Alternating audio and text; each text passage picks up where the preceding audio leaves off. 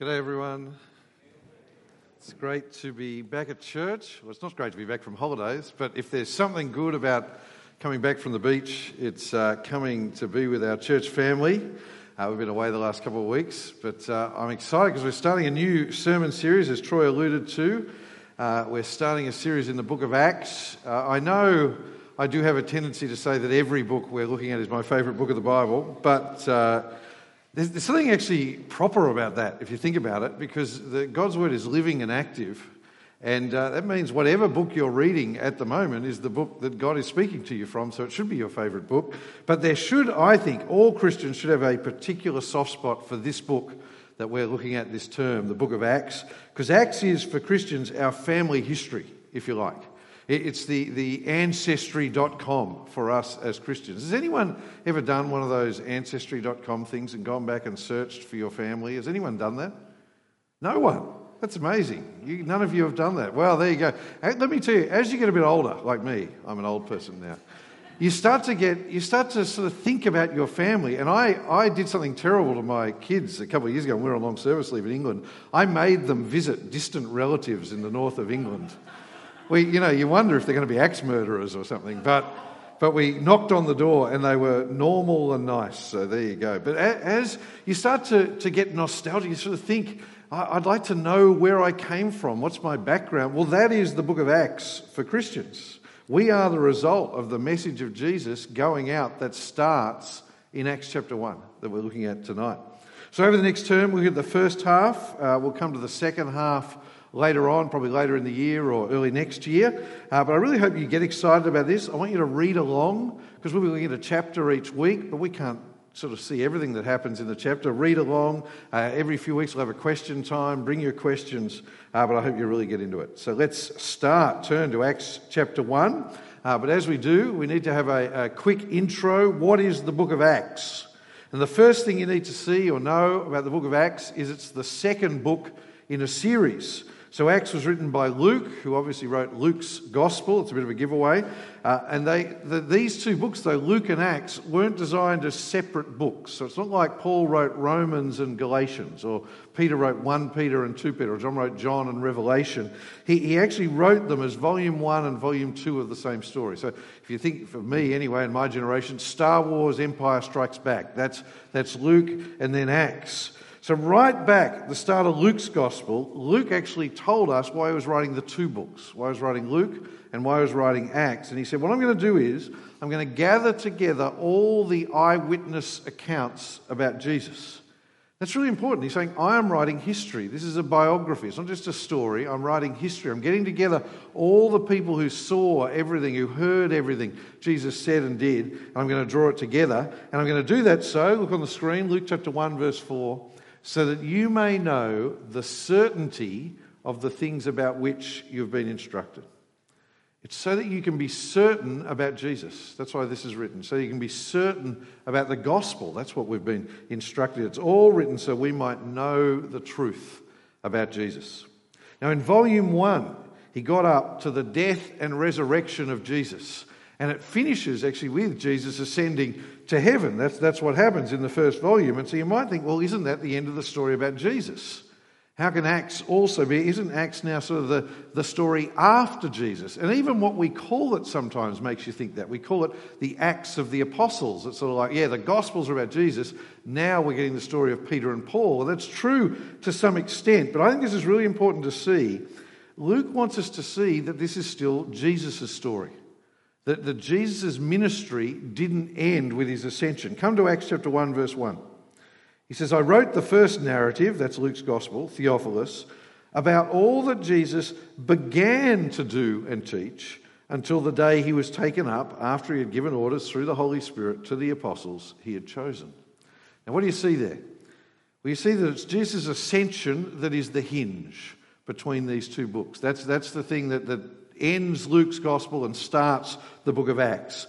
But what you also see is that the first book was about what Jesus began, and I think that word is really important.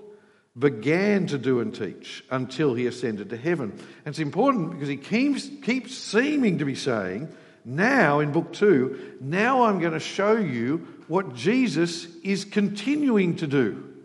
He's just doing it in a different way, because now what he's doing is he is doing it through his apostles and through the work of his Holy Spirit. I think it's really important to see this. It's not that the book of Luke is about Jesus and this is about something different. It's all about Jesus, and the book of Acts is about how Jesus continues to work just now through this other means, through his apostles, through the Spirit. So now we're going to meet those two characters who are the focus of the first couple of chapters, in fact the whole book of Acts, the apostles and the Holy Spirit in verses 1 to 5. So it was through the apostles, the 12 men, remember back in the Gospels, he took 12 particular disciples, trained them up. That was how he was going to continue his work. And so what it tells us is, for the 40 days between Jesus' resurrection and when he ascended to heaven, Jesus gave them a masterclass in the Bible. You know when you think, wouldn't you have loved to have been there when something happened? Wouldn't you have loved to have been there when your team won the grand final? You know, wouldn't you have, which is for some of us with our teams before we were born and that sort of thing. But wouldn't you have loved to have been there for that 40 days as Jesus gave them this masterclass? Look at verse 3. It says, after he had suffered, he also presented himself alive to them by many convincing proofs, appearing to them during 40 days and speaking about the kingdom of God. Jesus explained the kingdom of God to them. I think what he did was he opened up the scriptures. He opened up the Old Testament as we know it, and he explained to them how it was all about him, how every promise of the whole Old Testament found its fulfillment in Christ, how he is God's Messiah, how he was bringing the kingdom of God. And he explained to them actually the things they then share with us in the rest of the New Testament. So many of the things he taught them would have been what they then taught us in the letters of the New Testament. But even with that masterclass, there was something more they needed. They weren't yet ready to grasp it all, to get underway. They were still waiting for Jesus' greatest gift to them, which is, of course, the Holy Spirit. Look with me from verse 4. It says, while he was together with them, he commanded them not to leave Jerusalem, but to wait for the Father's promise. This, he said, is what you heard from me. For John baptized with water, but you'll be baptized with the Holy Spirit not many days from now. Jesus had told them many times, I will not leave you alone. Even after I go, you will not be left alone, because I'm going to send you my Spirit, and my Spirit will equip you for what you need to do. So now Jesus is saying, it's nearly time, just a few more days. This is actually important to understand. We often sort of say, wouldn't it have been great? In fact, I said it just before. Wouldn't it have been great to be there and see Jesus? Wouldn't it have been great to be there and walk alongside Jesus and actually hear Jesus teach? Jesus makes it very clear the disciples are better off after he has gone, because now they have the Holy Spirit, which enables them to actually understand and grasp everything he's done. We're in a better position than if we were alive when Jesus was around. But Jesus had one more thing to teach them before the Holy Spirit came. And he had to give them what we call the Great Commission. So come with me to verses 6 to 11. Verse 6, the disciples asked Jesus a question. So when they had come together, they asked him, Lord, are you restoring the kingdom to Israel at this time? That seems like a really strange question for us. That's because we're not Old Testament Jews. We're not waiting for the Messiah to come and make Israel great again. And so they're thinking, so is Jesus finally going to get rid of the Romans? Is Jesus actually going to restore Israel and make us a political power in the world like we were always meant to be? Is that what he's talking about with the coming of the Spirit? Is that what's going to happen? But in asking that question, the disciples are showing just how little they've still grasped. I had to laugh. John Calvin, the great reformer, he wrote about this verse and he said, there are as many errors in this question as there are words. When I was finishing my law degree, I was teaching accounting at uni, and I remember marking an exam where someone got nothing right. And that's like the disciples here. It's such a cut down. There are as many errors in this question as there are words. So what have they got so wrong? What have they got wrong in particular? I'll just throw out a couple of things. Firstly, they've made an error of timing. See, look at verse 7. He said to them, it is not for you to know times or periods that the Father has set by his own authority. This is a constant theme in the New Testament. God's timing is God's timing. You cannot know when Jesus is going to return and bring in his kingdom once and for all. Whenever the Bible talks about Jesus' return, it says it could be today, it could be tomorrow, it could be in 1,000 years. If someone tells you, I know when Jesus is going to return, I've read the Bible and I've worked it out, that is the surest sign that they are a false teacher. Only God knows when Jesus will return and bring in his kingdom once and for all. But secondly, and more importantly, the disciples hadn't understood the nature of Jesus' kingdom and the role they had to play in it. Look at verse 8, which is, I think, actually the key verse for the book of Acts. It's like the purpose statement of the book of Acts. Verse 8, "But you will receive power when the Holy Spirit has come on you, and you will be my witnesses in Jerusalem, in all Judea and Samaria, and to the ends of the earth." See, the disciples' big problem was they thought Jesus' kingdom was a political kingdom. They thought it was a kingdom of this world, if you like. They'd misunderstood. Their picture was actually far too small. They thought it was just a national kingdom. No. Jesus is saying, my kingdom is for the whole world, the whole universe, in fact. And it's going to spread, my kingdom, to the ends of the earth. It's for people from every nation, every tribe, and every tongue. And Jesus' kingdom is not going to spread by conquest. And it's not going to spread by politics. It's not like a normal this world kingdom which grows on the back of armies invading and wars and treaties and political maneuverings. No, Jesus' kingdom spreads by people telling other people about the king. That's how it spreads. By people telling other people about the king, and then by the Spirit helping people follow the king. Trust in the king. Come to faith in the king. Jesus is saying, my kingdom will come, but only after you have taken the news of the king to the ends of the earth. And so Jesus is saying to them, that's your job.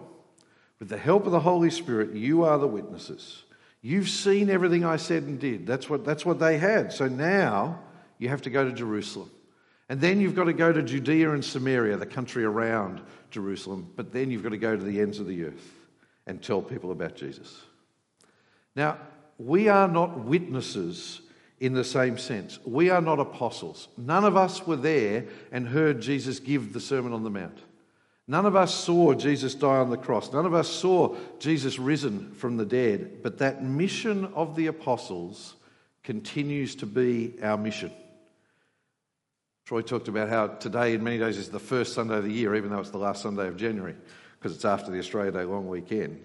But this is a great passage to start the year with, because this is our mission and it does not change from year to year. It will be the mission of the church until Jesus returns, to take the gospel to the ends of the earth.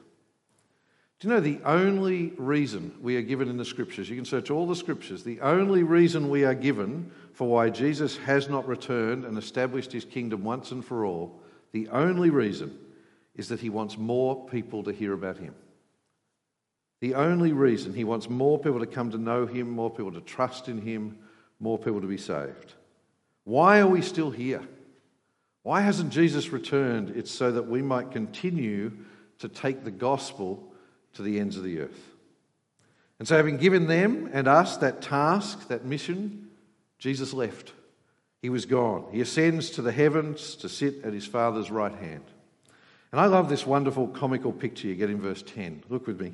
The apostles are standing there. I can just visualise this picture. Standing there with their mouths open, staring at the heavens. You would too if Jesus had ascended into the heavens in front of you. And then two angels come to them. And look at verse 11. They said, "Men of Galilee, why do you stand looking up into heaven? This Jesus who has been taken from you into heaven will come in the same way that you've seen him going into heaven." I just love this moment. They're saying, what are you doing there, standing, staring at the heavens? Jesus has given you a job to do. Why on earth are you looking up there? Go and do it. Go and do the job he's given you before he comes back in the same way. It's actually just a wonderful reminder that the key to the Christian life is understanding these times in which we live. The key to the Christian life is understanding that we live in the in-between time. There are two great moments of history, and you need to understand that we're living in the period in between them. The two events, firstly, the past is what Jesus has done in his life and his death and his resurrection. But then it's the future, what is to come, his return to bring in his kingdom once and for all. When you understand that they are the two great sort of pillars of history, and we live in the bit in between, when you understand that, you understand that to be a Christian is to be a pilgrim. You don't have a home. This world is not our home anymore. The book of 1 Peter calls us aliens and strangers. And to be a Christian is to be a missionary. See, while we are here, we exist to see the message of the King go to all people. The book of Acts just demands that we live and breathe the gospel in everything. We live in the era of mission. Jesus has not delayed his return so that we can finish our education. Jesus has not delayed his return so we can buy a house. He hasn't delayed our return so we can go on that next trip we have planned. He hasn't delayed his return so that we can find that husband or wife. He hasn't delayed his return for any of those things. He has delayed his return so that more people might hear about him, repent, and be saved. We live in the time of mission. Now, some people will go as missionaries, like the Blaus, who we've sent to Argentina, like the Newbies, who we've sent to the Philippines, like the McDowells, who we've sent to Paraguay. Others of us will quietly witness in our workplaces and invite that work colleague to the life course. Others of us will quietly witness to our families. We will all support the gospel going out to others. But the point is, we will all be involved in that mission. We all have different parts to play. But to be a Christian is to be involved in Christ's mission. That's what it is to be a disciple of Jesus. So as we start this year and as we start these studies in the book of Acts, let's commit ourselves, or for most of us, I pray, recommit ourselves to having the mission of Christ at the forefront of our minds and driving everything about us. In many ways, that's the main point of this first chapter of Acts, and that is what I want you to have ringing in your ears as we carry on for the next few weeks through this book. But our chapter has two other little incidents that I want to look at that I think are just really encouraging. So the first is verses 12 to 14, and it's just this wonderful little aside about the importance of prayer. See, the disciples did what Jesus asked. They went back to Jerusalem to wait for the Holy Spirit. But they didn't just sort of sit there twiddling their thumbs. I think when we hear the word waiting, we think do nothing. That's what we often think, or play on my phone. You know, that's why I always take a book wherever I go, so I never waste time waiting. But they didn't do that. Look at verse 14. As they were waiting, all these were continually united in prayer, along with the women, including Mary, the mother of Jesus, and his brothers. I just think this is such a wonderful little picture of the early church. Do you know, at this point, there were only 120 of them. That's every Christian in the world at that point. 120 of them with the job of taking the gospel. There are more people here tonight than were in that first church. Isn't that amazing? It's a bit daunting. But as they waited, what did they do? They devoted themselves to prayer. And you see this modelled all through the book of Acts. We are a people with a mission, but if you understand the mission, we will also be a people devoted to prayer. Because in the end, our mission is God's work and takes the work of God's Holy Spirit, so the best thing we can do is pray. Notice also, if you look here, it isn't a command. Sometimes people read the book of Acts and they think church has to be just like they did it. Sometimes this happens. People come and they've read a bit of the book of Acts and they go, why isn't our church exactly like the early church? Let me tell you, the early church got a lot wrong as well. You don't want to be like the early church. We're going to see that over the next few weeks. The book of Acts is not written as a command to how you should do everything. It's just describing what they did. But at this point, I think it shows you church at its best. A church at its best is united in prayer. People devoted to praying together. Do you know, the times I love the most, so I look back on my time here, the times I've loved the most in our church life are times where for some reason we've been especially devoted to praying together as a church. Whether there's been a particular crisis that's led us to prayer, or whether it's been prayer for mission especially, but there is just something wonderful when you see brothers and sisters in Christ united in prayer. It's one of my favourite things after 6:30 church is standing at the back and watching and seeing heads bowed and people praying together. Just brothers and sisters in Christ bringing things to our Lord in prayer. It is the most wonderful thing. So I want to say again, it is a great thing for us to commit to as we start this year. It's a great passage today to start. As our gospel teams start, keep this in mind. Let us be devoted to prayer together. Let's be committed to prayer. It's a wonderful thing to see that in our church. If we turn back to our passage, there's this one last little part of the chapter, and I've called it, just for the cricket fans amongst us, Choosing a New 12th Man. This is verses 15 to 26. See, as they gathered, there was a problem. There was an empty chair in the room. Jesus had appointed 12 disciples, but now Judas had done his business and he was missing. And so Peter stands up to address that elephant in the room, or not in the room, so to speak, and he reminds everyone of what Judas did, of how horrible it was, how he betrayed our Lord. But then he also reminds people of what happened to Judas. It was quite graphic as it was read for us before, wasn't it? Judas betrayed Jesus, and so he was judged because of it. But what Peter especially wants people to understand is that what happened with Judas was all part of God's plan. So you can imagine, people would have been worried. They would have thought, what, was God not in control? How could he let Jesus die? How did this happen? How could he let one of his own disciples betray him? I thought he knows everything. How does this work? But he wants you to know, no. What Judas did was actually all part of God's plan. In fact, the Old Testament had prophesied that it would happen. Now, it's really important to understand this. That doesn't absolve Judas of responsibility. It doesn't make him a puppet. We need to remember this. God being in control doesn't absolve us of responsibility for what we did. He was guilty of a horrible crime, as his horrible fate shows. But the point is, what happened was part of God's plan. Look at verse 16. See, that's why Peter stresses. He says, brothers, the scripture had to be fulfilled, that the Holy Spirit, through the mouth of David, spoke in advance about Judas. See, nothing catches God by surprise. It wasn't like he was surprised, oh, Judas has betrayed Jesus. Now we've got to go to plan B. It was all part of plan A. And so down at verse 20, you can look these up later. He quotes Psalm 69 and then he quotes Psalm 109 to show how God's word said this would happen. But he also points out that God's word said Judas needs to be replaced. But how on earth do you replace one of the 12 apostles? Jesus had chosen them.